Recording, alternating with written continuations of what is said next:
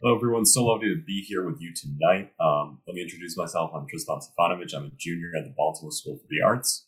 And tonight I'm going to be sharing with you the culmination of a several week program that we worked with a program called Voices on Vax. It's been a lovely opportunity, and I'm so proud and happy to share this story with you tonight. So this story begins sometime back in 2019, the fall of 2019. And at this time, I was beginning my time at the Baltimore School for the Arts as a freshman.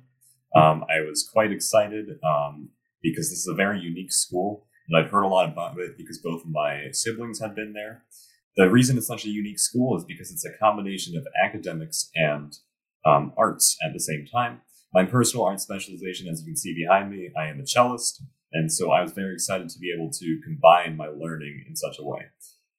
So the first few months of school was excellent. It was really great to be able to have academic classes and then sit down, not only learn about music, but play in ensembles with others, whether it be large ensembles with other string instruments or with full orchestra settings or chamber music, which is a smaller group. It's just such a great opportunity to be able to go into school with a smile on your face and say, this is something I really enjoy doing.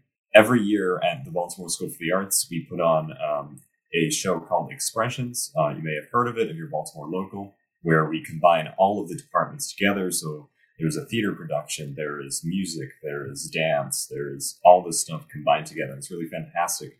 And so in March of 2020 was when my first Expressions was. I was extremely excited to be able to participate for my first time.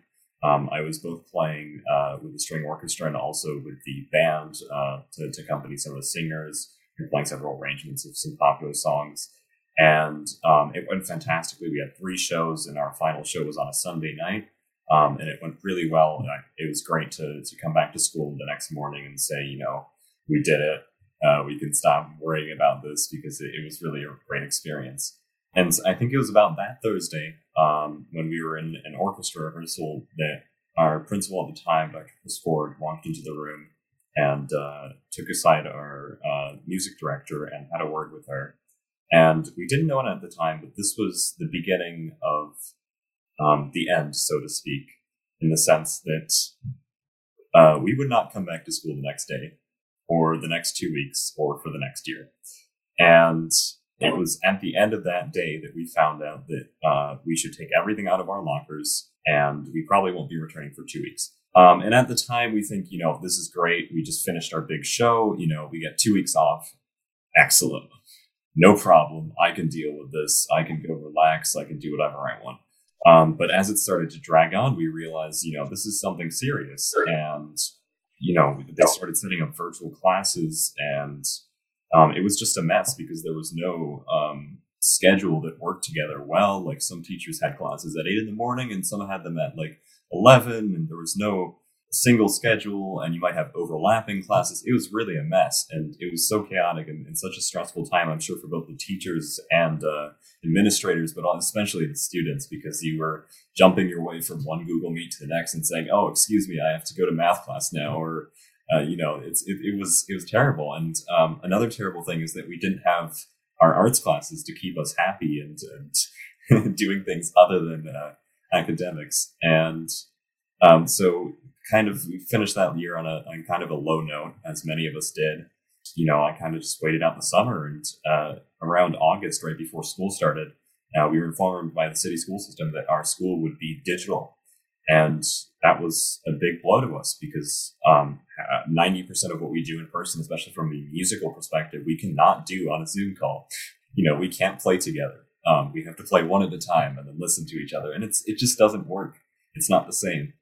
And so school started it would have been a year ago now in September of 2020. And we had a schedule, fortunately, and academics were fine, and music classes, it just wasn't the same magic. And, the vaccine starts to come out for adults, but there's still no word for teenagers. And so around March or April, we start getting word that vaccine might be coming in, but it's still not approved for 16-year-olds. And so one of the things that I did during the pandemic and having schooling at home is to escape sitting at a computer for 10 hours a day.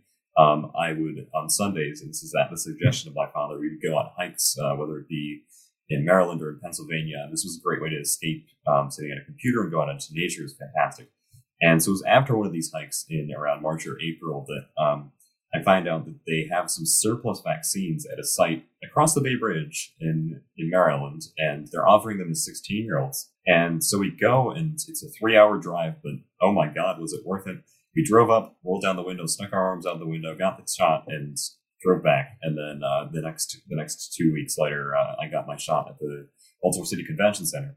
And so we're going to fast forward again here to the beginning of this year, just a few months ago, and being able to walk into school, knowing that I am protected and I am able to do the things that I love while also furthering my education is such a great feeling.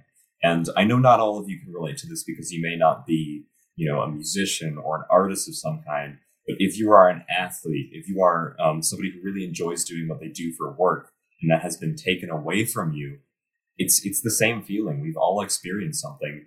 And I think the lesson here really is that you really don't know what you have until it's gone. We take these things all for granted.